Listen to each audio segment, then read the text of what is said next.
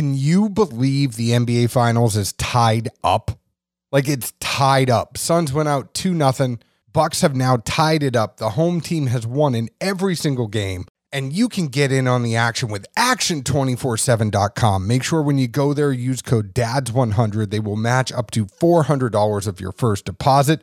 The Open Championship is happening this weekend. We're halfway through baseball season. You can bet on the majors and AAA at action247.com. Besides that, before football, try betting on something weird like table tennis. You never know what's going to happen. Just make sure you use code DADS100 when you go to action247.com. Today's show is also sponsored by our friends at distilleryproducts.com. If you are a bourbon group or you are a store or a distillery and you need custom laser etched glassware at wholesale prices, that means the prices are pretty damn good, y'all. Check out distilleryproducts.com. I am happy to get you in touch with them. It is a family-owned and operated business. Carson, Janie, Vicky, all the good folks over there at distilleryproducts.com. They not only have laser etched glassware, they also have awesome swag like customized flasks and other cool things like drink stirrers. Check it all out. Go to distilleryproducts.com, see for yourself, and reach out to me. I would love to get you in touch with them.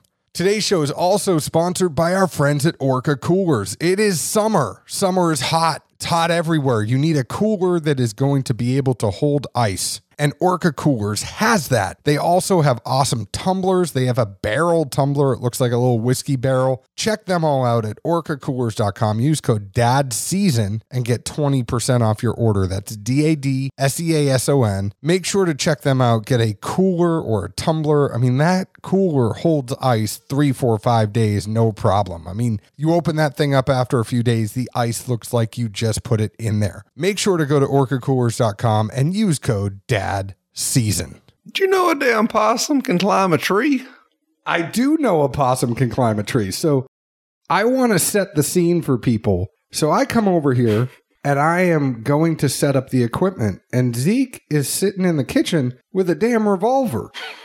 And I go, "What are you doing?" And he goes, "I'm going outside to kill a possum." I'm like, "You know they eat rats." And he's like, "I don't care. It's living under the deck." Goes outside. Goes to kill the possum. I said, "Well, don't get the cops called over here. We got a very important person coming to drink whiskey with us." Goes outside. I'm waiting to hear a bang. I don't hear anything. And then he comes back inside and says, "Damn possum ran up the tree." True story.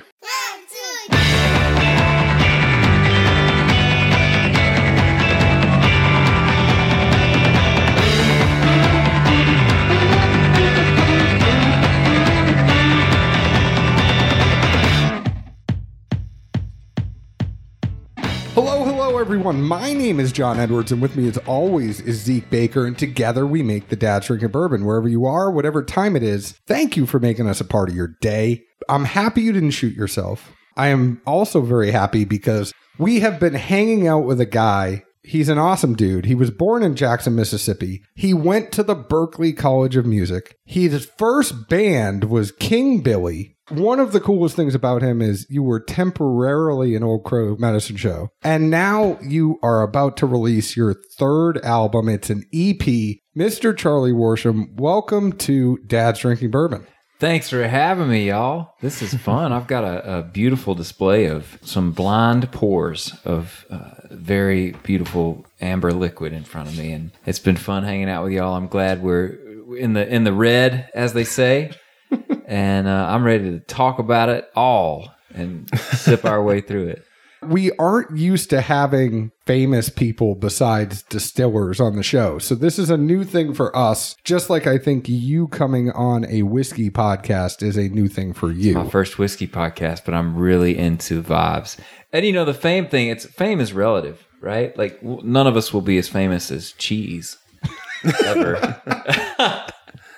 Or popular. That is the quote of the night. I really enjoy that. I hope you don't mind that I'm going to read this, but Charlie has a team, Zeke, and that team was reaching out to me, coordinating logistics. And just so you know his whiskey taste too, in no particular order, George Dickel Barrel Select, though I love Dickel Rye and Dickel 12-2. Bushmills, though my Irish whiskey pendulum is beginning to swing back to Jameson. Corsair Triple Smoke, Maker's Mark, Weller ? I may have the wrong brand here, but I was hip to an old whiskey of which their vintage shit is apparently sought after. I thought it was a brand that was no longer around, but apparently Weller is. Peat forward Scotch whiskeys, Japanese whiskeys. I don't like Jack Daniels. I love smoke and sometimes sweetness, but not much. So anyways, long story short, I could keep reading. I loved it because Charlie had an opinion. And like you came in going, I know what I like. And I was like, this dude's going to be cool to hang out with. Shoot, yeah. Well, it's interesting, and one of my favorite things about what I do for a living is, well, to backtrack a little bit, I'm the son of a banker and a teacher, and my mom, the teacher, believes in travel as education. And so by the time I left home, I'd been to Europe 4 or 5 times. I'd been all over the States and just all over. So I was pretty well traveled for a Mississippi kid. And the side effect of playing music is you're touring. You're constantly traveling. And I happen to do a lot of international travel as well. And I was telling you guys before we started recording, one of the times I went to the UK to tour, I blocked off 3 extra days ahead of the tour to spend in Edinburgh, in part to drink scotch, in part to go to the National Museum of Scotland and see the stuffed dolly, the first cloned sheep, which is on display in perpetuity now. That's a whole nother rabbit hole to go down. But I love the culture that you get into through the eyes of being a musician, because people want to hear your stories when you're coming through with a song. I feel like my brothers in arms are the bartenders and the chefs, and we're all the ones out in the wee hours, and we're usually drinking something. And for me, a lot of times that ends up being whiskey. Whiskey, like music, you can tell a lot about an area by the type of music they're putting out. Mm-hmm. Just like you could tell a lot about an area by the type of whiskey they're putting out. And even within America, Texas whiskey is going to be different than a Kentucky whiskey, then is going to be different than a Tennessee whiskey. And like, there's just different identities. Even in Scotland, you have the Highland, Lowland, Speyside. Yes, and there's a whole bunch of history behind it, just like there's a whole bunch of history behind music. The craft side of it and the time and patience it takes and how it evolves over time. And you're not kidding. I mean, a Tennessee whiskey is different than a Kentucky whiskey, but even the whiskey from the holler, one holler over in Kentucky might be a little different. And it might have to do with the way the groundwater, it might, who knows, or somebody had some crazy idea they wanted to try. And that is the beauty of both worlds to me, whiskey and music. That's a whole rabbit hole that Zeke and I could probably take you down after we stop recording, about all the different variables that make whiskey taste different from place. I mean, even within a rickhouse, the floor that you have it aging on is going to have a definite determination as to how hot the whiskey ends up being. Not just with music, but specifically, I'm a bit of a guitar nerd, and I love old guitars. And it's very similar when you talk about vintage guitars. Certain years, I mean, some of the best Martins ever made were made during, pre-World War II. But some of the most interesting and most sought-after Martins were made during World War II. And they have bizarre and inconsistent materials that they were made with. And they were made by women because the guys were off fighting World War II. And it's just in the story, right? The story behind any one Martin, you pick any one off the line from, say, 1942, it's going to have a really unique story. And same with, it's like picking a different barrel, picking a bottle from a different barrel. It might be everything the same, but one barrel down on the line, and something happened. I was in Guitar Center. I just happened to see this old Gibson. It was a 1967. I'm like, that price ain't right. Like, it was like $500 for a 1967 Gibson. And I looked on the back, and some dumbass had tried to drill 4 holes into the... And I'm like, are you shitting me? For $500, like, this is coming home with me right now. Yeah. And so I have a 1967 LG because some dumbass tried to drill holes in it. Oh, yeah. You see it happen. Oh, that's sad.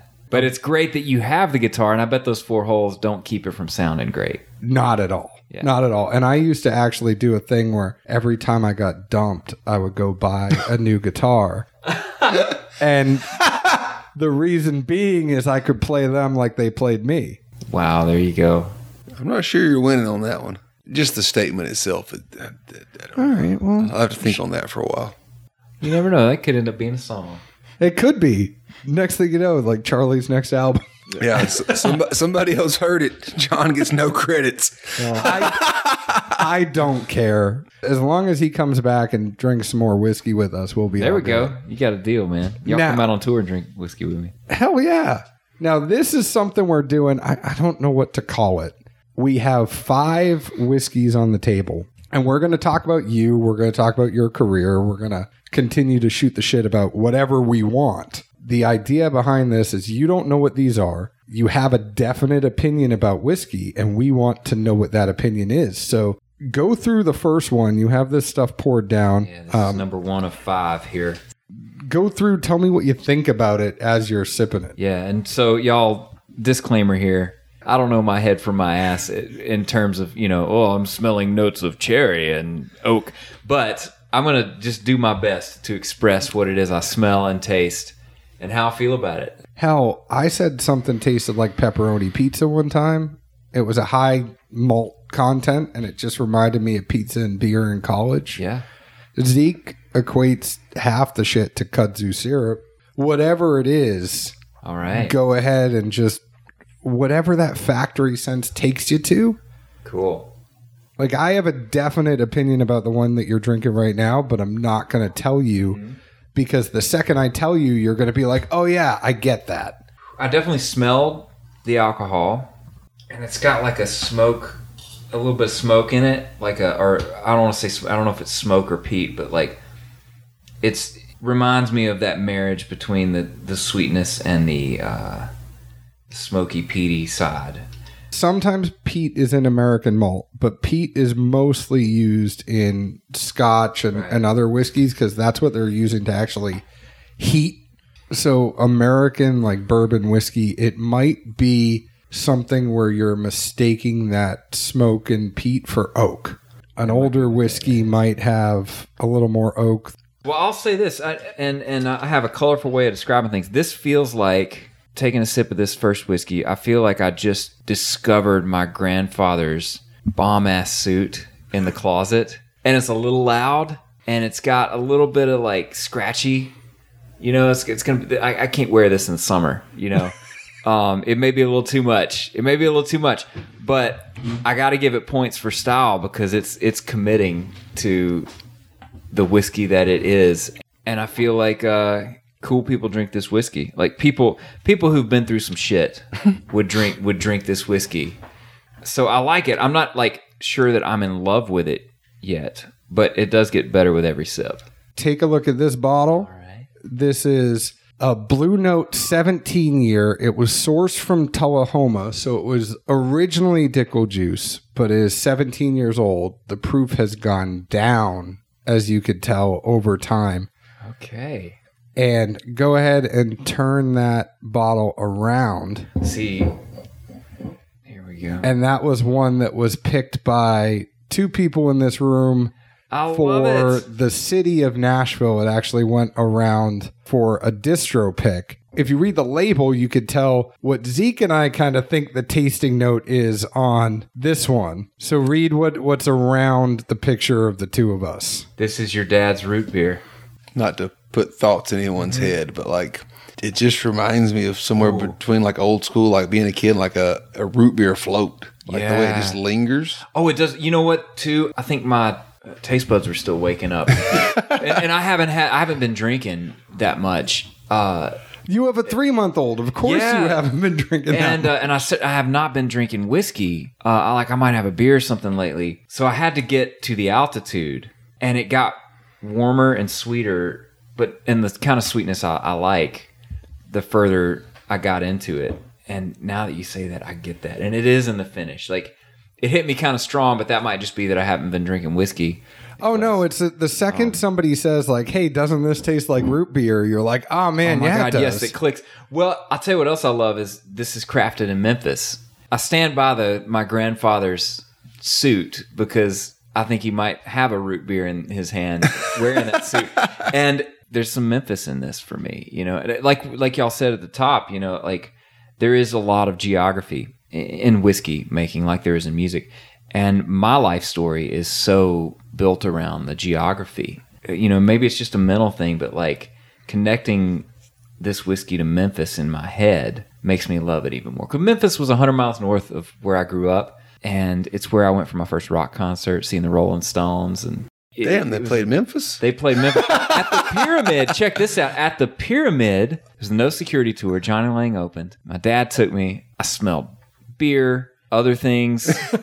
Saw a naked woman, like all the things that you're not supposed to be exposed to as a child, but it was kind of perfect and beautiful. And I freaking love the Rolling Stones. Well, so we're right around the same age. This is a question that I would have because Stones kind of stopped for a little bit, then Start Me Up came out, and then they started kind of touring again, and then Mick and Keith would fight or whatever. But what year was your first concert? It would have been the early mid-90s, whenever that No Security tour was. No, so it had to be because Start Me Up was after 94 because Windows 94 used it in their campaign. Right, yes. So, yeah. And I mean, I'd seen concerts before. Yeah. But not a rock concert. And this was at the Pyramid in Memphis, mind you, which is now the world's largest Bass Pro Shop. I was going to say, I didn't know the Pyramid had been there that long, honestly. I knew it was converted, and it also has like, what is it, the world's tallest elevator, freestanding freestanding elevator, which is funny. Like, I mean, I haven't been there since it converted. Like, I really just want to go for the visual aspects. I do too. I've been. I remember. Because for me, it was the Stones and Aerosmith and ZZ Top and Skynyrd and just all of these other experiences, you know. I love that about this whiskey. This whiskey is taking me to Memphis right now in my grandfather's suit. Memphis is a great town. There's so much. It's a big part of American music story, Memphis. And we claim it in Mississippi. We call it North Mississippi. I mean, it's probably more accurate than Tennessee. I mean, it always just seems. I wouldn't say like the bastard child or the step sibling, but it's got one foot in both, no doubt. It's still far enough out there to where, like, oh, that is in Tennessee, isn't it? It's a little Arkansas too, though. It's right there, you know. You were born in Mississippi. We know how much you love Memphis, but your dad was a banker, your mom was a teacher. Were they musical? Like, what made you get into music? Oh, yeah. I sing, actually, this EP that just came out, I talk a lot about my dad. And one of the seminal musical influences in my life is my father. My first memory music is sitting, he's a drummer as well, sitting on his knee at his drum kit and him letting me bang on the tom-toms and seeing his cover band play a show, and one of the guys that played guitar sang Werewolves of London and played the solo with his teeth. And that was like one of my earliest memories. And I just remember in that moment going, I don't know if this is an option when I'm an adult, but if this is an option, that's what I'm taking. That's what I'm going to do. I want to be this when I grow up. And my dad and I've had this sharing of a love of music, whether it's the Beatles and the Stones or all the great country music that the concerts they took me to see Vince Gill about 10 times. And Vince is my North Star as far as country goes and beyond, really.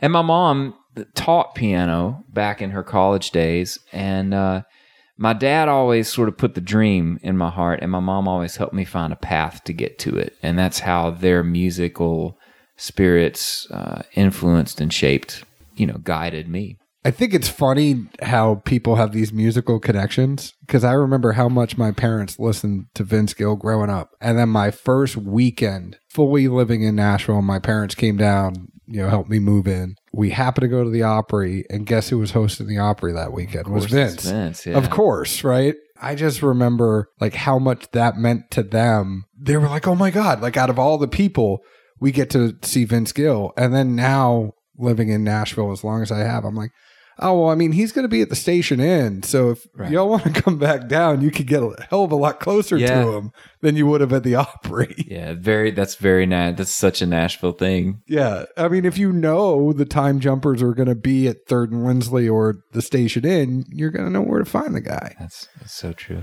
So start sipping your second. We'll still talk about everything. All right, I'm at cruising altitude now, y'all. I'm ready to take this thing. I'm ready to let my tray down and extend. I'm not going to extend the seat back because it's courtesy, right? I'm not going to put that on the person sitting behind me, but here we go. Yeah, how do you feel about because I don't think the seat should be able to recline on an airplane unless you're in first class. Ooh, I just had a sip of that, and that's really good. I think it all has to do in how you handle a specific situation. If you know you're sitting in front of a tall person, don't put that seat back. But a 45-minute flight and a 6-hour flight to London is two different stories.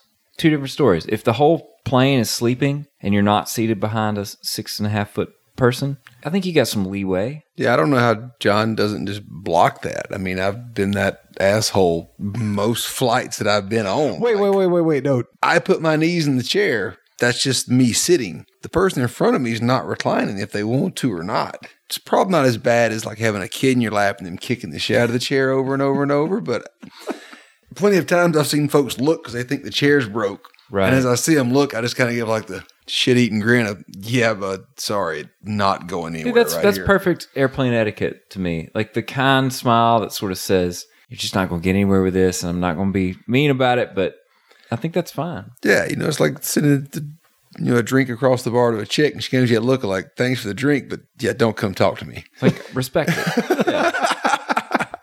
I mean, for me, I'm not only 6'3", but I was a lineman. I'm not getting my tray table down if you go ahead and lean that seat back. So I will make your life hell. But what do you think about that one? Because that is a direct correlation to something you put in your notes. All right. I want to pour this over my waffles, man. This is my kind of sweet in a whiskey, and it's got a good little burn happening, almost like caramel to me, but it's not that sweet, just a hint of it. I really like it. It's very smooth for me. If I had to guess, this is one of those old whiskeys, like an old Weller or something that I should know more about. But I'm going to be bold, and I'm going to dare to fail greatly in my guesses and just say this feels like it could be an old whiskey. We love that you're going to do that. You are not correct, but all right. We love, keep it up, keep doing it. This is actually Belle Meade Honey. Ooh. So this is the latest Craftsman Cask release from down the road at Nelson's Greenbrier. It is 52.68% ABV, 103.3 proof. What they do is they take their whiskey. Truby has filled one of their whiskey barrels with honey in order to barrel age their honey. Then they give it back to them when it's done. As far as finished whiskeys go, because you said you liked some finished whiskey, this one is one of the shorter finishes that they do. Yeah. Because the honey kind of just goes right in and takes care of it. Just enough. I love that. And Dickel does a similar thing with Tabasco barrels, and I'm into it.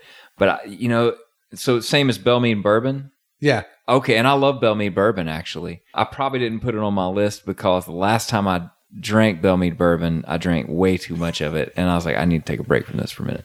But I love this. I usually wouldn't go for something like that. Like the honey, sweet, whatever whiskeys are not something I would choose, but this is delicious. There's a lot of distilleries that are putting out, too many in my opinion right now, because Belle Meade was one of the first ones to do it. Nelson's Greenbrier with their Belle Meade line.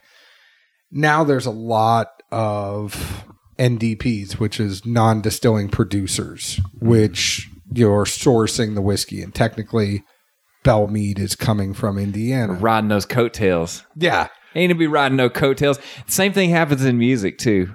Oh, it gets me. Oh, it gets to me so You mean hard. the people that don't write their own songs? No, because I've cut outside songs. That's not it at all. And if you're ever going to cut an outside song, this is the place to do it with so many great writers.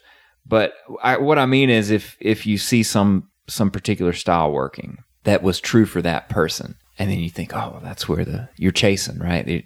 It's a chasing move. I'm not a fan of chasing. You mean when everybody started trying to sing like Adele? Well, I guess that would be a thing. It could be a thing. In country, it is country singer X has hit with a song about ABC, a truck, and the story goes like this, and da-da-da-da. And then next thing you know, there's 8 more of them. Well, even like trends in lyrics. If you trends in lyrics. If you listen to the radio, I get it because at least in my mind, I halfway grasp that the amount of writers on that scale really probably aren't that many different people. You may have a plethora of artists, but I think writing wise, the ones that get to that level aren't that many, and they all get in the rounds together. So if nothing else, they hear other people's ideas and subconsciously it's stuck in your mind. But I feel like there's definitely parts of verses, maybe not necessarily a chorus. There's definitely things leading into a hook. They're like, isn't that what the last two damn songs said? I mean, and I'm not knocking it because it flows well, but you're like, somewhere somebody heard this and the seed was planted and it just kept going. And to be fair, sometimes that's nobody's fault, because House That Built Me, for example, that song was 7 years old when it got cut. So some of these songs may have been written prior to the other song that had that lyric on the radio first.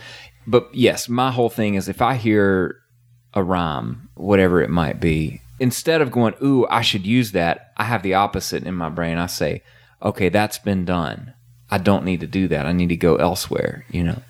I feel like there's no difference lyrically between bro country and rap for me. Like right now, if you think about the way that things used to tell a message in both genres, you basically had, you know, a lot of hip hop telling an actual story of what was going on. Country was telling a story about what was going on in their own way. With bro country and hip hop right now, I feel like it's all talking about popping bottles and girls. There is some of that with different furniture. What excites me about the connection between bro country and hip hop is the musical phrasing and melodies. Because if you think about it, Roger Miller and Jerry Reed were spitting some very fast lyric delivery. You know what I mean? Yeah. I mean, like, even shoot, chug-a-lug, chug-a-lug, chug-a-lug. I mean, just going to town, you know? And so there is a precedent for it. And I find it really exciting because it's like when I went from Mississippi to Boston to college, here I was having grown up on Vince Gill and B.B. King and Skynyrd and whatnot and bluegrass. And I was bringing that into this international environment where I was introduced to South American grooves and African grooves and different types of music from all over the world, and learning the common threads we had and like finding out what of all of that, like a banjo might sound cool on. And there is born something cool and new and interesting. And so to me, I do get excited for the musical similarities between the two lyrically. And I'm a bit of a lyric hound, I think, because I always played music. I knew I needed to do my homework lyrically. So I feel like I study lyric writing more because the music is just more second nature. But yes, lyrically, it gets tiring sometimes, but the musical side of it excites me. And you also sampled local fare like the Dropkick Murphys and the Pixies while you were up there as well. Man, one of those concerts at the Pyramid, Aerosmith, man. Come on, that's some Boston rock right there. One of my favorite live music memories is there was a snowstorm and it was dead of winter, and two of my closest friends, a drummer and a bass player, I somehow had scored this gig at a place called the Thirsty Ear Pub. It was in the basement. I mean, it's the size of the kitchen we're sitting in right now. It's in the basement of a dormitory building for professors on the MIT campus. We set up, we have to get cabs that are like sliding across the Mass Ave bridge to get over there and drag our amps out and stuff. And we start playing. And before the first song is over, the bar is getting the phone call and the professors are pissed because, you know, we all are making noise. It's too late.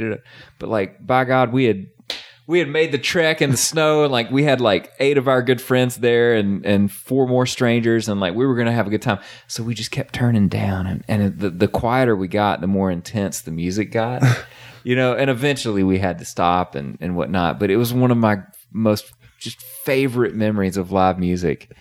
Oh man, that whole stretch, man, is full of some quirky rooms for bands to play. Well, I know Zeke has a question, and you go ahead and drink your third one. Here we go. As we're going through. This is going to, if you've planned your questions out based on the level of inebriation, then I should maybe be worried. We have not. I could tell you I don't have. One of the things that we pride ourselves here on Dad's Drinking Bourbon is we don't have set questions. We always want the conversation to just shoot from the hip, man. So I jotted down Like my notes kind of say, you were born in Jackson. Like, here are your singles. I was going to ask, one thing I was thinking of was like, you cut a music video for Fist Through This Town. What the hell was it like to cut a music video in 2021? And do you just expect it to go on YouTube? Like, that's the type of stuff that I'm excited to get to that one. Well, we can definitely talk about it, but I know Zeke had something. Come on, Zeke. I had something at some point. I don't know. You kept moving at the time. Something I at least wrote down. You know, you mentioned the parental influence on music. I definitely get that. Like my dad, he always came in off the road late, and like you'd wake up like 10 or 11 o'clock at night and hear something on the turntable. It's like it's forever just engraved in you. Like what obscure bands have you always prided yourself on like being familiar with? Like for me, it's Little Feat in the band. I'll take both of those. Like that's my two ringers I can throw out anytime. If those count as obscure. And you know what's crazy? I love. Well, for people our age, obscure. There you go. I mean, most of my catalog, the Staple Singers, Booker T and the MGs, all the Stax stuff, all the Muscle Shoals stuff. Man, I may have to go with Little Feat. But you know, I had so many mentors. These bar bands that I played in when I was in high school. These guys were sort of regional musical stars. One guy who took me under his wing and would take me around to all the juke joints and stuff in the Delta and always knew where the party was at. And I don't mean like the party, I mean like the musical goods. Yeah. But he played with this guy named Sean Lane, who was a Memphis legend and like definitely way out there in terms of not music for mass consumption, like crazy over the top, like a lot of notes guitar. And I just can't play that many notes on guitar. So I would hesitate to say that Sean Lane was like my thing, but you couldn't deny the genius of it. And he played a cover of All Along the Watchtower that was next level. And one thing about Sean Lane that will help sort of just explain his stature in the world of guitarists is Billy Gibbons from ZZ Top would seek out Sean Lane gigs in Memphis. And like there are multiple accounts of Billy Gibbons just like sitting on a bar stool watching Sean Lane, and he'll get to the climactic moment in a solo and literally like knock Billy Gibbons out of his seat just with holy cow, this guy. So I mean, it was all that kind of stuff. But man, I'd have to put the Staple Singers in there. Their music keeps being more and more of a touchstone for me the older I get, and my wife and I love Mavis Staples too. She's sort of our spirit. Yeah, I think Whitney's mom was in the Staples. Whoa, that's crazy. The more you know. I didn't know that. Somewhere in, if you watch the Last Waltz with the band, which I've seen it's so many good. times, but it's an experience everyone should endure. You can't for sure. see it too many times. Well, but no, so they didn't the songs that didn't make the actual show that they play later when they play the Wait, and it's with the Staples. Whoever hits the best notes, that's Whitney's Houston's mom. I'll be dang. Wow. Was it Sissy Houston? Is that her name? That far, interesting story. I just know my dad was always like, that's Whitney's mama, right? And I'm like, huh? Interesting story about Sissy Houston, which ties to Mississippi. Midnight Train to Georgia, which is up there for me on all-time songs. Everybody knows Gladys Knight and the Pips version. Well, the song was written by Jim Weatherly, who was an all-star quarterback for Ole Miss the same year that James Meredith desegregated schools in Mississippi.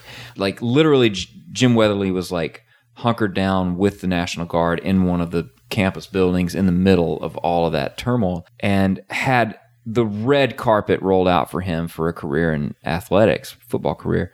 Turned it down to be a songwriter.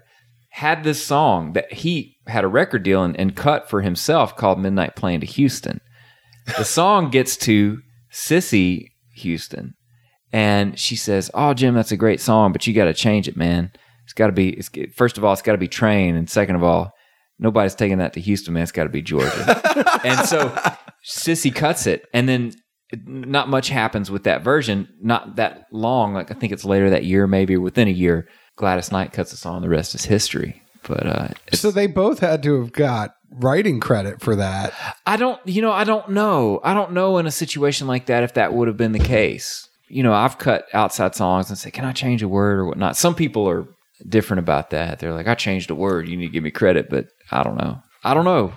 Plus, I feel like something to back in the day research. before lawyers ruled the world too. Yeah. Well, there's that factor. It's all about the relationship, you know. That's the other. It's all about that relationship and mutual respect and all of that. But I also think just in sitting with you for the hour that we have, you don't seem like an ass where you would, you know, like if it's in the spirit of collaboration, Yeah, I couldn't right. see you being like, hey, you got to put me on that. You know? yeah, look, if I really contribute to a song, I would expect credit. But you know, the way I see it, I have a golden ticket, man. I got a record deal, and whether I write the song or somebody else writes the song, I get to be on the cover. I get to play guitar on it. I'm probably playing the guitar solo. I will be playing the guitar solo.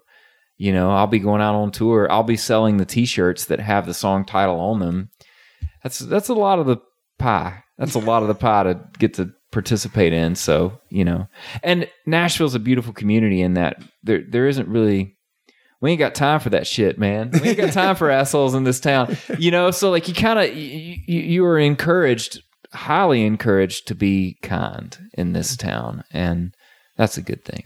I think there are so many correlations between the whiskey industry and the music industry. Like this is more back in the day, but in Kentucky, you know, if something happened and still broke, you know, they wouldn't be calling within their own company. They'd be calling over to the other distilleries, and it would be, you know, Elmer T. Lee calling over to Jimmy Russell going, "Hey, Jimmy, you got this thing from us still?" And then he'd come over, you know, like it would be one of those things. And they were all going to eat with each other. And, you know, the Nashville that people that live here know that not everybody gets to see is like all these songwriters have sessions together. They're all going to eat with each other. Like it's very much a small community. Oh, yeah. And even with those of us that are not in the music industry, everybody knows someone who is working in it. And such a friend is in this band, or such and such just did a studio session with this band. And like everybody knows people, everybody's looking out for each other. And I feel like if you've lived here for a few years, everybody's really good to each other, you know? That's the truth, man. And because you never know, too, the person opening for the other person, it'll flip in 5 years or whatever. And all of that is just the lottery factor of this business, and it's out of our control. But what we can control is, you know, our hearts and our intentions, and I think most folks in the music business understand that and sort of subscribe to that philosophy. And well, let me put you on the spot for a second, and I know you're still drinking through whiskey number 3. I'm so into 3. Are you asking me how to? Well, no, before then, because you mentioned opening. So you've opened for Miranda Lambert, Wade Bowen, Brad Paisley, Randy Houser, Kenny Rogers, Brandy Clark, and more. Who's been your favorite person to open for? And I know you can't pick favorites. I know that's like an asshole question to ask you, but the first tour I ever landed was 10 dates on Taylor Swift's Speak Now tour. And I didn't have a record deal when I got the call to be on that tour. And it's a big reason why I have a record deal. And the lesson I learned from Taylor, number one, was how hard you have to work after everything happens, after you kind of win the said lottery. The second lesson I learned was how to treat people, because her entire organization, top to bottom, everybody bent over backwards to take care of me and my band, could not have been more generous. And that all came from the top, you know. There are so many favorites. On the other end of the spectrum, it's hard to discount the impact of opening for Kenny Rogers. It was his farewell tour. It was in the UK and Europe. You could sense the devotion of the crowd every night to him. And what I learned in being on that tour was part of the reason for that. Throughout the decades, Kenny always made a point to tour in those countries. Not everybody else did. And they recognized that, I don't want to say sacrifice, but I mean, it's nobody says, I want to go out on my first tour. I want to make a whole bunch of money. Let's go to the UK. Because you got a whole bunch of gear you got to ship a long way further. And then you just got all kinds of mess to deal with to get over there. And to plant your flag across the pond takes a lot more. And Kenny, not only would he continue to go there, but he didn't stop like in Ireland when they were going through the Troubles. He'd go tour Ireland and he'd go to Northern Ireland. You know, he stayed true to his fans. And so I saw the reaping of what he sowed on that farewell tour. And that was a big lesson. Also, the power of what you call a career song, like The Gambler. Come on, man. Well, I mean, the whole tour was basically he knew when to fold them. He did. He was folding it just right. Bad jokes. No, come on. That's part of what this is. But I mean, man, you know, I think about like on the Brad Paisley tour, it was me and then it was Randy Houser and it was Paisley. And like, man, if I had to pick a drinking buddy from a tour, like it'd be Randy Houser, you know? So there's just so much to glean from each one. It's impossible to pick a favorite, but those would be some highlights for sure. I felt so bad. I think it was probably like 3 or 4 years ago, maybe even now, like a CMA Fest Kenny was playing.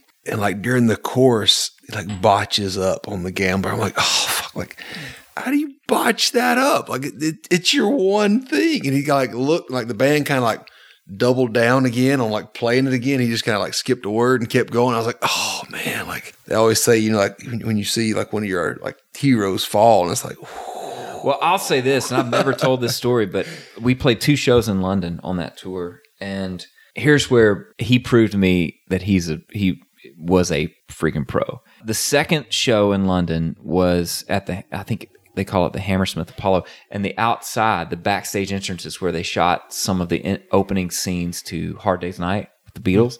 But it's definitely in a blue-collar, like, rough and rowdy part of London. A fight had broken out in the middle of his set in the balcony. Like, it was just a weird night. There was a segment where Kenny would come back and pull a stool up and sit on the stool and tell a story and sing one of his songs. He went to pull the stool up, and he just miscalculated where the stool was. And but it broke my heart. I mean, we were all freaking out and nervous and worried, and he fell. But here's how pro he was. He's on his back. Everybody is thinking, oh my God, this guy's just broken. He's got a spinal cord injury or something. The band's still playing because the rule is when you're in the band, you keep playing, man. It don't matter what happens. You keep on playing. And the band's still playing, and it rolls around in the next verse, and you just see him. He's sitting there, and he lifts the mic up, and he sings. He doesn't miss a beat, and I was like, that is a freaking pro move. And, of course, the crowd just, like, stood up and was, like, cheering like crazy, and it was awesome, and it was heartbreaking at the same time, but it was a mark of somebody who, in a moment that I would imagine was vulnerable and in some ways embarrassing, he did the absolute coolest thing he could have done. Oh yeah, I felt so bad seeing it. It's like, oh man, but it happens to all of us. He picked it up and kept going, but it happens to all of us. I've been in the middle of singing my songs and I couldn't remember any of the words. You know, I've started songs a half a step off. You know, it is funny too, though. Like, if you travel Europe and see the influences that random people from the States have there. I mean, I remember like went to Germany, and you always hear like everybody talks about Hasselhoff and Hoff. And I swear, I mean, you think it's made up in bullshit. It's and real. You get there and like, why is his mural like spray painted on a wall on this random brick building like in the middle of a ghetto? It's like, nobody was lying about this. This shit's real, huh? Like, how did this one person make that big of an influence there? And here, I feel like he probably couldn't walk in public and not be noticed, but still you'd be like, oh, yeah, that dude, whatever. Yeah, it's crazy. So what did you think about number 3? I'm really loving number 3. I feel like I'm starting to understand what the malt factor is, and I hesitantly want to say that I'm getting that because it's a sweetness, but it's not a sweetness like the last one. You're 100% right that it's different than the last one. As I don't know as much about music as you would, this is one of those things where we can share knowledge and help you understand whiskey a little bit more. Yeah. So this is different because it is a wheater.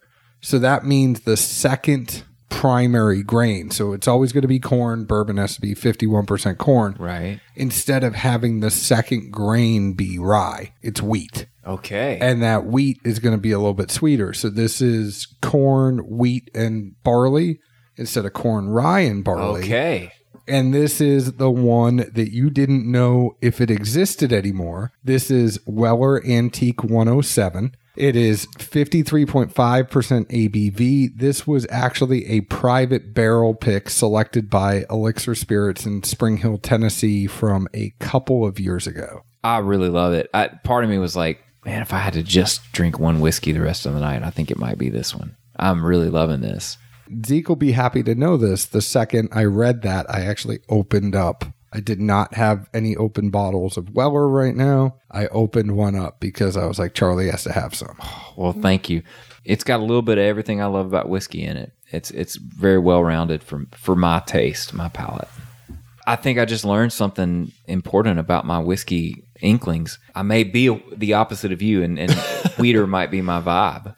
Well, I mean, I'd say simply the purpose of that mash bill is theoretically from using the wheated grain. It's much more softer, less imparting, and therefore a much more enjoyable or consumable whiskey as opposed to the bite or other aspects that some things may get where rye is your number 2 grain. Rye is going to be a little spicier. It's almost going to feel like Pop Rocks in the front of your palate, like right by your mouth. And the one caveat with wheat, though, is it will take longer to age. So if you have a younger wheat, it could be a little harsh, and it might take an extra year or two in the barrel. So you might need to age it 5, 6, 7 years if wheat is going to be predominant in there. Fun facts all around. I'm loving all that I'm learning. I do want to talk about your new album at some point. Before we get into that, one thing I would say is, I mean, you're extremely talented musically. And anybody who's been to Berklee College of Music, you're going to know they're very friggin' talented at what they do.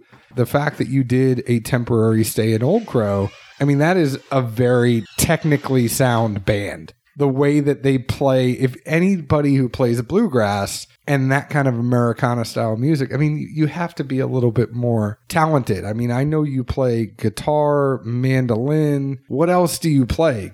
Over the years, I've always written my own songs and played my own shows, made my own records, but sort of paid the bills as a session player. And whether it's on the Eric Church Chief record or the double album he just came out with, or whatever it might be with other, a lot of the country folks, but I come from that bluegrass background. So the chair that I occupy more often than not is what we call a utility player.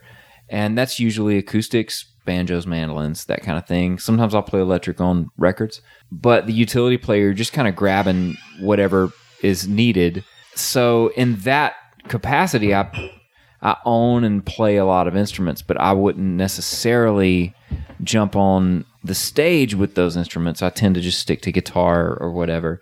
And the beauty of playing in Old Crow, and Ketch Secor would almost fight you on this. It's like, oh, it's not bluegrass, it's old time, But bluegrass and old time are brother and sister, from way back. And the beauty of being in Old Crow was I was kind of bringing in my bluegrass opinion to an old time band. They hipped me to some cool old acoustic music that, for a guy that grew up playing cool old acoustic music, these were influences I'd never heard of. And Ketch in particular is just such an entertainer, cut from a cloth that you just don't see that often these days anymore. I mean, it goes way back, and it doesn't lean on production trick or fog machines. It's like, I got a bow to my fiddle, and that's going to be my wand. I'm going to use my jacket as a prop, and I'm going to, you know what I mean? And so the lasting impression from my year with Old Crow was just finding a long lost brother in Ketch, and finding a country music audience that I didn't know was out there. Folks that are just eat up with it, and just so all about the music in a way that when you're used to, like I was, playing shows for more mainstream audiences, I just didn't know that there was that much depth in the country music audience, that it went that broad. And that really fires me up, because it tells me that there are a lot of different country music fans out there, and I feel like I speak all those different languages, and I want to sing to all of them, I kind of live more on that side, more the Americana side than the top 40. When I listen to your catalog, like, I Hope I'm Stoned is like immediately I'm like, all right, that's my jam, right? Oh, like, yeah. That's the thing that I'm going to. That was actually one that you recorded with Old Crow. It was an awesome song. Oh, it was fun, yeah. I digress. We're talking about your new album, and then you're drinking the fourth whiskey. Oh, I'm about to, yeah. I think it's kind of funny. Like, your career is almost like leap years because you put out Rubber Band in 2013. 4 years later, you put out Beginning of Things in 2017. And then 4 years later, you're putting out Sugarcane here in 2021. Is there something to that about every 4 years? I wish I could say that it was planned. It isn't like some whiskeys. It just takes me a little longer to age things and to get all my ducks in a row. And I don't mean the songs on Sugarcane are nearly 4 years old, but I have this relationship with Warner. They recognize I am not necessarily the flavor of the moment. I'm coming in from a little left to center, but I have a unique offering to give the format. And labels don't tend to hold on to folks who don't sell a lot of records out of the gate. And I have not sold a lot of records out of the gate. So we take time. You know, I've got an A&R person, Chris Lacey. She's, to me, the gold standard for A&R. But for folks that are like, what is A&R? It's just, that's the person at the label who kind of has to sign off on what the songs are going to be. And, you know, do we have what we need? She sets a high bar. And I set a high bar for myself. So it tends to take a lot longer because where, you know, somebody who's got a hit on the charts, they're thinking, man, we got to have the next song right now. It's not so much a game of go write me 200 songs and let's pick the greatest, most perfect one from that batch. It's like, what do you have right now? Because we got to keep this train rolling. Because my commercial train hasn't so much gotten rolling at full speed, it takes a little longer to, you know, start me up, if you will. Because every time I'm sort of starting over a little bit, they're keeping their powder dry. Basically, one of this, you know. My daddy's told me that like for years. That's one of his sign offs. Is all right, boy, keep your powder dry. Yeah, but it's true, you know, because most folks in my shoes, I think if I didn't have the respect of Warner that I have, that, you know, I'd have been dropped a long time ago because I haven't sold that many records. But they believe in me and they know they've got something. They know they got the goods, and they know I'm going to keep working hard. And I haven't made the same record twice. I'm really proud of each record. But every time I go in to make a record, you know, if I'm going to make a mistake, I'm going to make a new mistake. If I'm going to try something, it's going to be something new. I'll stand by all three of these records, but I'm growing and evolving and pushing myself. And Warner's trying to make the best, smartest decisions they can because they are the traffic cop at the intersection of art and commerce. And at some point, they run out of ammunition there, you know? So we're trying to play a long game in a business that, even though it kind of does work as a long game, we have short game vision sometimes. I totally get that. And when I listen to your catalog, though, I mean, I think you've made different albums and different records, but to me, there is an element of sadness across all of your songs. Like, even the songs where I would think you would be pissed off and angry, it's almost like a sad ballad, like you lost a girlfriend. Like Fist Through This Town, it still has that sadness, like you were just broken up with, rather than being like, if I'm going to put my fist through this town, I'm going to put my fist through this town. Like, I'm going to put a hole in it. Do you get what I'm saying? Like, it's, what is that? Like, well, you know, with Fist Through This Town, I think it all comes down to that second verse, you know, and the guy singing is talking about the person he's with and just saying, you know, because I've already kind of laid out at that point what it is about my journey that's frustrating, but I'm turning to her and, you know, I'm coming in from my gig or whatever, and there she is coming in from her bar shift. It's like, she undresses in the dark, a barely burning fire, another long night of short tips from the drunks and the vampires. So I'm not just upset about my stuff. It's that they're not being fair to her. And so that does make me angry in a different way. It makes me sad in a different way. What I think part of it is that I think the anger and the sadness and the fear are all connected. And I haven't ever done fear well, because getting anger was the closest tool that I could get a hold of and use. And as long as I was angry about stuff, I didn't have to own up to the fear I had that maybe this won't work out or whatever. But the crux of that whole song is that I'm starting to recognize it's not just me. You know, I might be introducing the idea of that song as, here are the things I've struggled with, here's what I'm frustrated about, but like, I'm really singing about what you, the listener, is dealing with. And I'm really singing about what this person I love, what I see them going through that I don't think is right or fair, and the empathy in that, you know.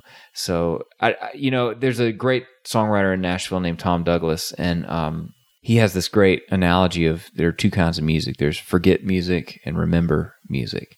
And most of the time what you hear on the radio is forget music. It's like, forget about what's going on. There's no future, there's no past. It's just this moment. And usually it's like, let's hook up. You know, that's the general narrative of forget music. And it's valid, you know, it's totally valid. There's some great forget songs out there. I naturally speak in remember music, and that's House That Built Me. That's got sadness in it. It's got a past. It's got a future.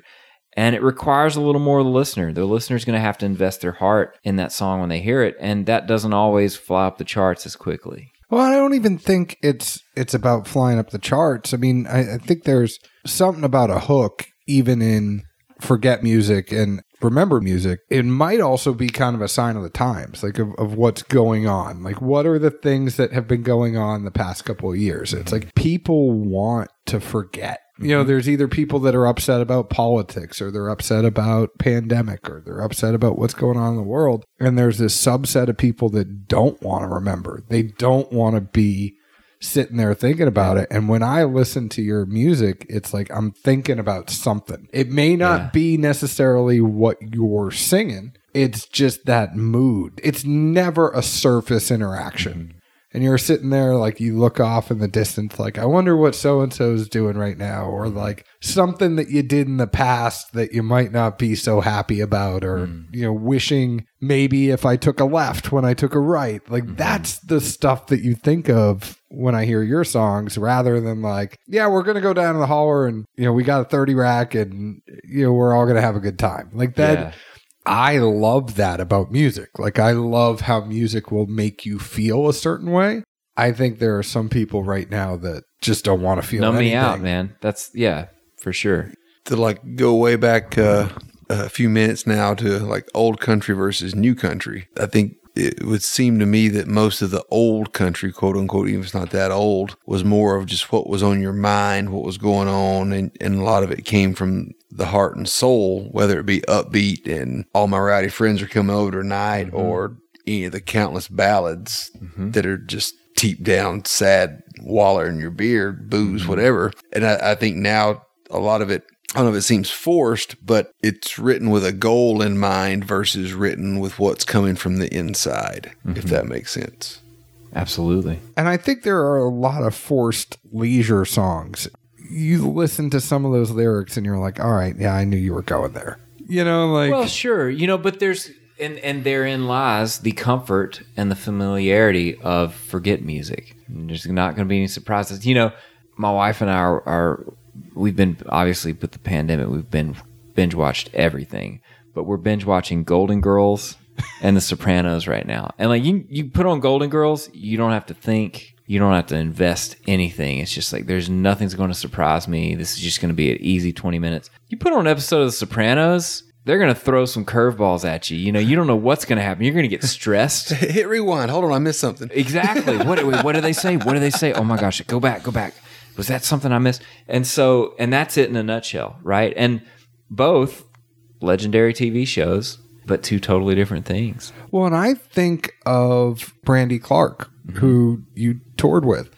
You know, If I Die Young.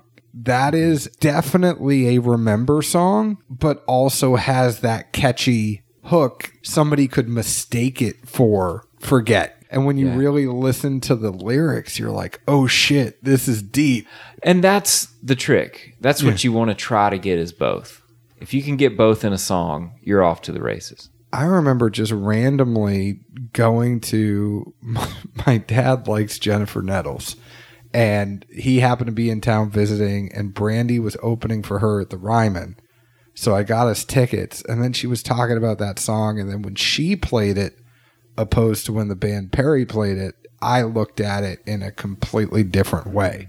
That connection you can get with the people, and sometimes it is doing it live, and that's something you haven't been able to do in a long time. But it's like getting people to actually feel that song a little bit more, and it's grassroots. Like 100%, Zeke and I were a grassroots podcast. I mean, we started, and was one guy telling another guy, like, hey, you check these dads out. They're actually honest. That is a thing about your work, though, that I would say there is a tremendous amount of honesty. And with that honesty, it's not always going to be number one.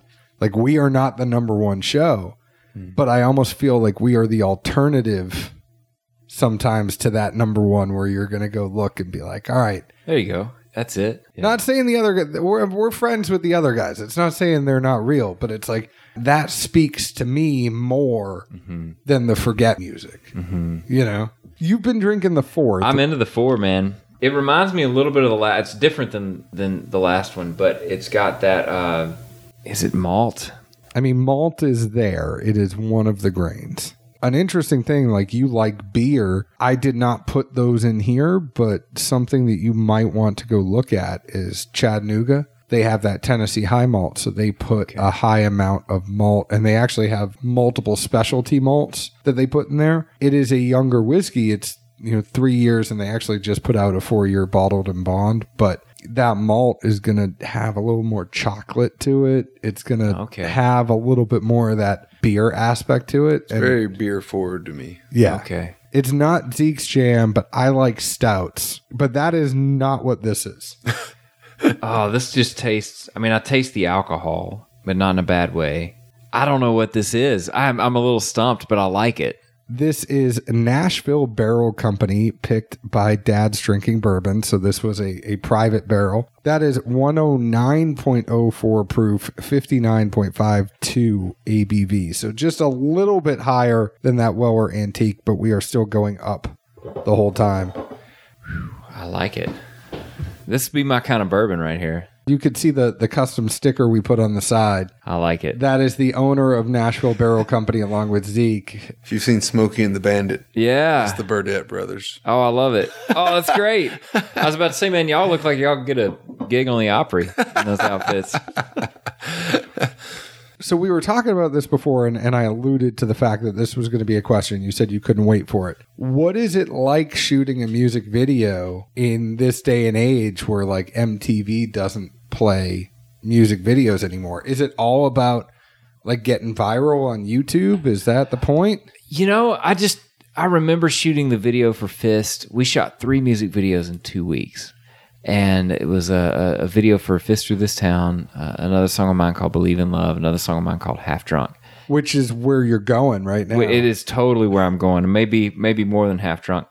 I've been working for a long time with Sam Sisk on my music videos.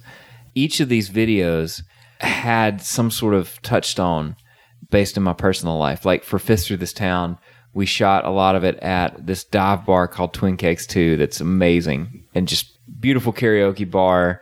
One of the places my wife and I went for one of our first dates, and it tells a story of, playing a crappy gig, and then, you kind of dream that everything happens that you want to happen in this sort of hero sequence and stuff. But it is, content is king right now. And so the way I see it is it's a chance for me to tell both my fans and people who aren't yet my fans but could be as much as I can about myself and share that with them. And so with Fist, we used a location that was one of my wife and I's first dates. With Believe in Love, we shot the whole thing in one take. It's all one camera, one take. Each little scene is full of little artifacts from my life, whether it's the stuff that's on my writing desk at home, pictures of my granddad or whatever. We had this thing called a Magic Memory Tunnel. It was all these old home movie clips and stuff, and a couple of drums from my dad's old drum kit from that first memory of music that I had.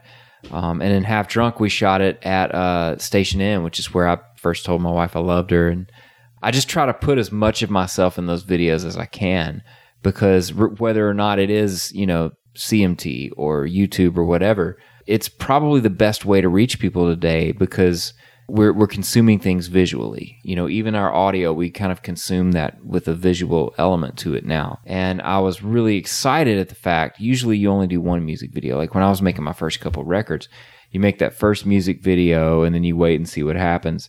And now they're like, no, we should make 3 of these. And I'm like, bring it on, man. I get to make these little mini movies and tell people more of my story. So it was a great opportunity to get to put more of myself out there. And I like to think of it as, you get, the various stages. The entry level, somebody's interested or they've heard about you and they want to check you out, they go on YouTube. So that's level 1. You want to get them all the way to, I bought the concert ticket, the t-shirt, and the vinyl. And along the way, they get you on Spotify and they save you or whatever. And then all these different various things happen. But like, you want to get from YouTube to vinyl. That's my goal. That's interesting. It's still that important of a medium, because like personally, I'd always thought it would just come some kind of weird, like throwback, lingering around kind of thing. Like, you just kind of still have to do it because that's what you do to support an album. Like a big Kid Rock fan. That's probably an understatement. And every album, he still does, like 1 or 2 videos. I'm like, who the hell is watching a Kid Rock music video? Like, his fans are his fans. I don't see him watching videos, especially on YouTube. So it just always kind of throws me off. Like, is it really that relevant still? Or just kind of like, it's just what we do, right? Yeah. But that's a new spin. I appreciate that. Fun fact before you jump in. Yeah. The person that you were sitting next to was actually in a Kid Rock music video. Wow. I did not try to reference that in any way. Oh, I was going to bring it up and give you hell. I mean, that is just stories that only happen in Nashville. It's like, what video? It's a song about Tennessee. Okay. It's random. I'll look it up. It was one of those things like, hey, if you live in Nashville and you want to do this, email this person. It wasn't like I didn't do anything more than just fan it out completely. Yeah. But you stood right behind him. I mean, he walked in front of you. We talked about the weather. Hey. That was literally I got one like break in between things. And everybody's like, oh, did you talk to him? I'm like, well, yeah, I wasn't going to sit like a knot on a log. Like, what'd you talk about? The weather. That was your question? Like, that's what country people do, right? I mean, it was a nice day the day prior. I was like, man, if it's been one day different, it's been a beautiful day out here, right? And he was like, you damn right it would have been. There you go. How do you follow that, right? You don't. I've interacted with Kid Rock once. I did this. I reimagined the old Ernest Tubb Record Shop Midnight Jamboree during CMA Fest one year. And first 2 nights we did it at the old record shop that's been there since the late 40s and whatnot. It was awesome. We kind of got kicked out though because like it was way too many people. There wasn't an adequate air conditioning system and all of that. And like all these great folks that come by. Vince came in and Brothers Osborne, all Brandy was there. But the third night we had to move to a different venue, and one of the guys in the band, a buddy of mine, fellow session player, they had just been working on a Kid Rock record, and he's like, I think I can get him here. I think I can get Bob here, We didn't know until the last minute if he would show up, but he did. And like right before we went on stage, we're sitting there in the green room talking, and he goes, hey man, do you like tapes or CDs? And I was like, I don't know, man. I guess CDs. He's like, can you see these nuts? So there we were. That was my moment with Sir Kid Rock.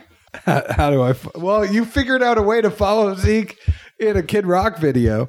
I want to talk about this album again. You're working with Jay Joyce for the first time as your producer. He changed things a little bit for you. Yeah. Only one guitar, kind of made you do things a little bit differently. If you messed up, he wasn't going to let you do it over. I mean, there were things that he would steer you towards. Yeah. That might have been a little bit out of your comfort zone, right? For sure. I'd worked with Jay on Eric Church records before, but never on my own. It's a whole different animal when it's your project, But I trusted Jay, and in part because I'd worked with him before on other folks' records, but also in part just because I was a fan of his record making. And on the second of the 2 Eric records that I worked on with him, we were up in Banner Elk. This was early 2020 before everything shut down. And we had these days because they were writing the song during the day and then we cut it at night. So I had all day to just hang out and kill time, and we'd listen to records. And the more that I sat with Jay and he's like, have you ever heard this? Have you ever heard that? I kind of started to realize this guy's listened to more records than anybody I know. So I had a trust factor built in. And I recognized that I needed somebody to make it all a little less precious for me. You know, I have to be in love with every take. I have to be in love with every song, with every vocal performance, all of that.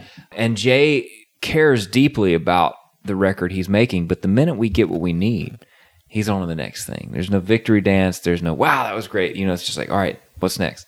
And that was healthy for me. So he pushed me out of my comfort zone, but he did so as someone who I trusted.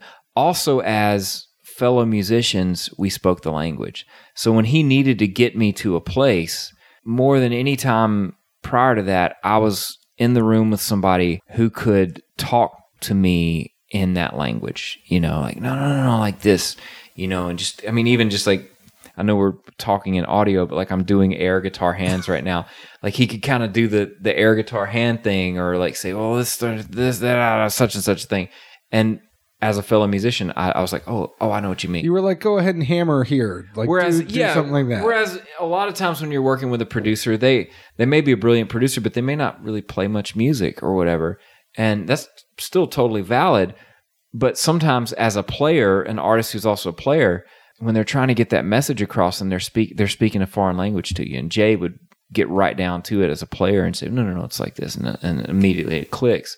And all of a sudden, I'm way more comfortable being pushed out of my comfort zone. And 100%. I mean, I think the type of music that you have, there's something about not having it completely polished. It needs some carelessness it's to not balance even, it out. I wouldn't even say carelessness. I'd say playfulness, rawness. Yeah.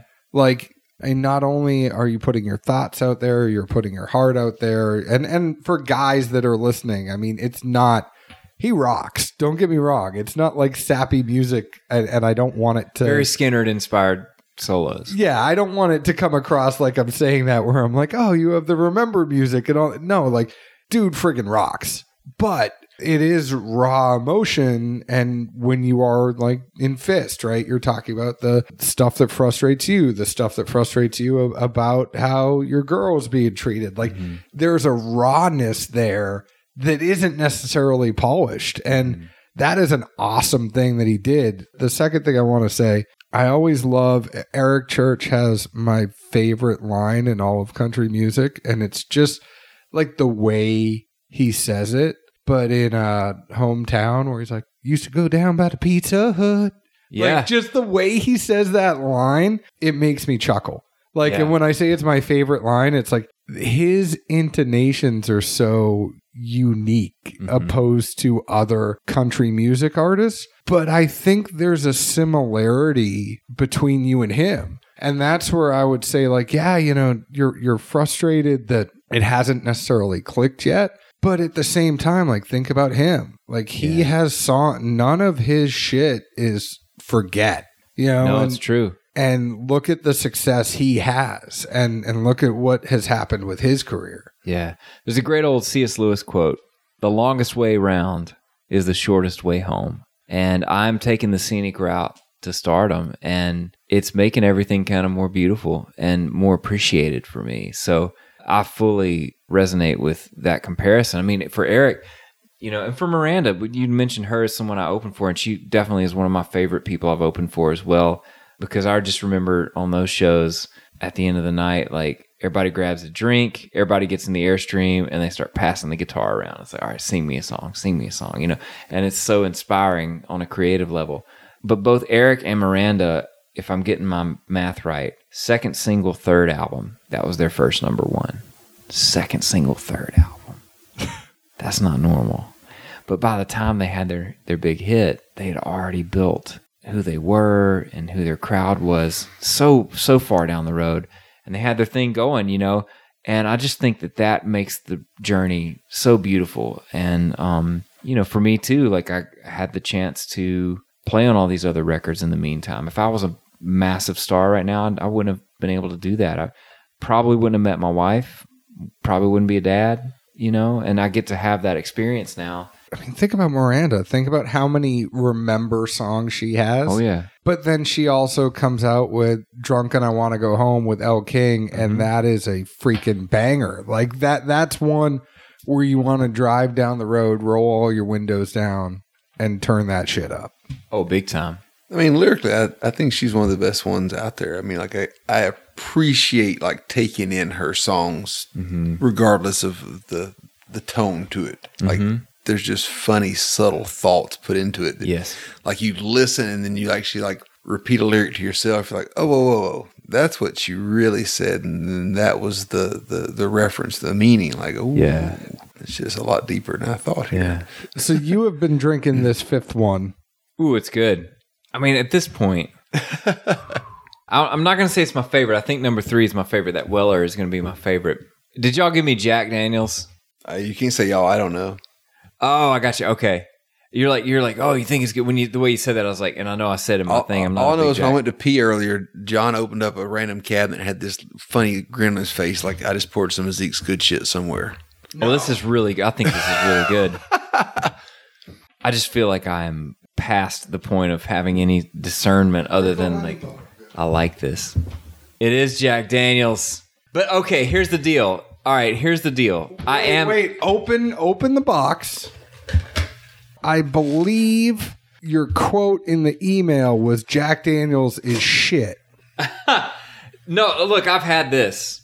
Now, but look on the side.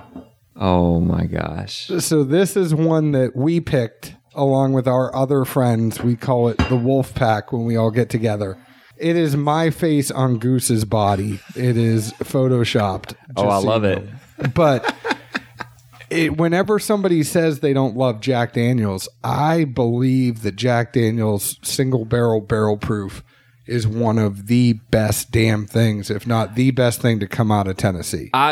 So Eric Church drinks this. When we were in Banner Elk doing that record for The Heart and Soul, that they had a whole wall of this stocked, and we all drank it, and it was great. When I was talking about Jack Daniels as shit, I'm talking about like 80 proof. Yeah. The old number 7. And that's why I'm such a fan of Dickel, because to me, Dickel is like the straight up, relatively speaking, the mom and pop.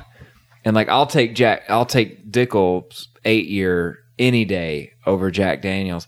But the single barrel, it's a thing. It's a vibe. And I like drinking whiskey straight, and y'all might think this is sacrilege, but like if I was going to do... No, this is 133. We say drink it however you want. If I was going to do a whiskey and Coke, this is how I would do a whiskey and Coke. Or even if you're putting a big old ice cube in there, whatever you want to do. I'm not a whiskey and Coke drinker. I want y'all to know that. I have been to Patterson House, and they have a thing they call the Jennings, which is like it's their take on a whiskey and Coke, but it's, anyway, I'm probably digging myself in a hole here talking about. I mean, like, it honestly is reverse of a spin of it sounds. To me, it makes more sense to put 130 proof whiskey with a Coke or any other mixer, because you still taste it. Mm-hmm. If you put an 80 proof product with mixers or Coke or whatever, whatever the alcohol is in there with the mixer, it's there just so you can say it's there. I mean, it's like a bragging right or some shit. It's not drinking for flavor. Yeah, or maybe an old fashioned. I'm an old fashioned fan. Was it 309? That's right off of 5 Points. Yeah, it's still there. I mean, I haven't been there in forever and a day, but they used to have a Mexican Coke with whiskey. And they throw some peanuts in there with it. Yeah, man, it's a vibe. Oh, like the sugar from the Mexican Coke, the peanuts, the whiskey. Like, I wouldn't call it a cocktail, but if you didn't like it, I'd say you had something wrong with you. Yeah, it's an experience. No, totally. And that's the thing about whiskey to me is it's not that you're just drinking something, you're having an experience. As important as the whiskey you're drinking is, it's the conversation you're having around it. It's the thoughts that you choose to process and go through when you're drinking it. The whiskey you choose is in part, you're deciding, all right, same with music. Do I want to put on a remember record or a forget record? And I think the same probably holds true of whiskey. But yeah, I'm not gonna hate on some Jack Daniel's single barrel. To that like back and forth thing, I'll throw this last one out there. Especially you talked about having like videos done and whatnot. I feel like music is definitely an open interpretation. Mm-hmm. And you talked about, songs that people did and covered. To me, I think about something like 9 Inch Nails versus Johnny Cash with Hurt. Mm-hmm. Completely different tones. Talk about Skynyrd. I think about like Freebird, but then like you see a movie like, was it Devil's Rejects, where they're going out at the end, and it's a different feel. Like you're pumped up when you see it. As an artist, when you have a song that's out there and it's left to open interpretation versus having to do a video, and I guess especially depending on how much direction you have, how hard is it to let the imagery be someone else's or still be somewhat of an open interpretation versus what you thought of when you pinned everything down? Well, when I'm making the record, when I'm making the video, I want it in large part to be my vision. Once it goes out past that fence, it doesn't belong to me anymore. Yeah. And I'm all about it. I love nothing more than for someone to come up to me and tell me a story about a song of mine and how it intersects with their life, because that's the power of music. That's the whole point of it for me. And I do that with the music I love. I'm sure that some folks who made the music that I love, if I told them what it means to me, they might look at me a little funny, but the music is meant to go out and become communal and become shared. And I think it would be really cool. Like with Hurt, you mentioned Johnny Cash reimagining. And I even believe that Trent Reznor at first was like, what do you mean? Like this is going to be a train wreck. And then he hears it and then he goes, oh my God, this is beautiful. Like, wow, this is even more the thing that I intended. And so I just, and I joke sometimes that when I'm writing songs, I'm printing lottery tickets, and literally because they literally can be. I mean, Don Schlitz, we talked about The Gambler, Kenny Rogers, the guy who wrote that song, Don Schlitz, I was a part of his medallion ceremony when he was inducted into the Country Music Hall of Fame. And I sang a song of his called Oscar the Angel for that ceremony. That was not a very well-known song, but just spoke to who he was as a person. But the story of The Gambler is that Don Schlitz was working the overnight shift at Vanderbilt in the computer lab back in the 70s when computers took up whole rooms. He was trying to be a songwriter during the day and hold this job down at night to pay the bills. Nobody gave a hoot and holler about his songs, and he had this song called The Gambler, and Bobby Baird recorded it, Johnny Cash recorded it, but it was at a time when Bobby Baird and Johnny Cash couldn't get arrested and nobody cared, And couldn't get arrested. Sorry, he kept. No, it's true. That's just so good of like a subtle like throw it in there. You know what I mean? Yeah, that's one of them sayings. And Don got a letter about from his boss, basically saying, we've caught you falling asleep on this overnight shift. If it happens again, you're going to get fired or whatever. We're getting ready to fire you. And right then, Kenny Rogers records The Gambler, and from that moment on, Don. He could have stopped right there and been fine. That's a Lifetime song, right? That's an I Will Always Love You kind of song. But he kept going and he kept writing and everything. But The Gambler was that winning lottery ticket. And the minute The Gambler became that winning lottery ticket, it became everybody's winning lottery ticket. It's whatever you bring in from your life to that song. And so I'm just out there printing my lottery tickets, and maybe there's a winning lottery ticket in there for me and for everybody, and maybe not, but maybe there's like some scratch off wins in there for like individuals where that song touches an individual, and hey, if that happens one time, I've won. I've done my job. And sometimes it's okay to win the Tennessee lottery, but not win Mega Millions or Powerball. It's all putting it in perspective. Like if you get a certain amount of money, that's still FU money, where you don't have to worry like other people do for the rest of your life. Right. Right. And unless you do what most lottery winners do and just buy a bunch of dumb shit. You know what I mean? But like, oh no, but you're married and have a kid now. You're not allowed to go buy. I would want to, shit. Honestly, it's like, I would want to travel a little bit, make some improvements to the house. But first of all, I want to pay off the house, put a bunch in savings. But like, it speaks to the fact that we're probably not meant to have winning the lottery be an experience human beings have. That's just not it. And that's the thing. I'm in a group of other artists, and some of us have platinum records, some of us are just starting out, and most of us are like me. We're somewhere in between. But our saying is that public professions create abnormal amounts of stress. Unaddressed stress leads to depression, anxiety, addiction, loneliness. I mean, you name it. All these bad things. All of which kill creativity. Well, creativity is the gift that got us here in the first place. Therefore, we have signed up for a career designed to kill the gift that got us here. And so the lottery element of this career, you have to kind of take with a grain of salt. You have to hold it at arm's length. The truth is, we're all here doing our thing. We're trying to get better at it, just like a great whiskey maker. And sometimes you end up Jack Daniels, where any corner of the world, their shittiest whiskey is right there on the shelf because it has to be, because it's popular. And it actually takes away from the fact that Jack Daniels makes a really beautiful whiskey in their single barrel. And meanwhile, you have George Dickel, which to me, their bottom shelf brand of what they do is light years beyond what Jack Daniels entry-level whiskey is, but they're not the rock star. And none of that makes sense, right? At the end of the day, it's like, who are you drinking the whiskey with? And how does that whiskey taste to you? And where does it take you? You know, it might be Jack Daniel's 80 proof, and I can't knock a person if that's where that song, that whiskey or that song takes them. But I like Dickel, and I like Jack Daniel's single barrel too, apparently. So, well, you know, there you go. It takes all walks. That's right. It does. It takes all the crayons in the box. And we give each other a fair amount of shit on this show. So the second I saw that email, I was like, he's getting our latest pick. But I love it. I do have to say, we hope you win that lottery ticket. Just listening to you, hanging out with you, you're super talented. Love the new album. And I think other people need to find it too. So go ahead and check out his latest album, Sugarcane. Fist Through This Town was the first single. Half Drunk is the second single. There is a third. What's the third single? Believe in Love. Believe in Love. He already shot 3 music videos. Find Charlie, social media, his music. I opened Spotify up and it said Charlie Worsham just added a new song. It actually says that. Oh, that's cool. So check him out. Listen to his music. Support him because, as you can tell, he's good people.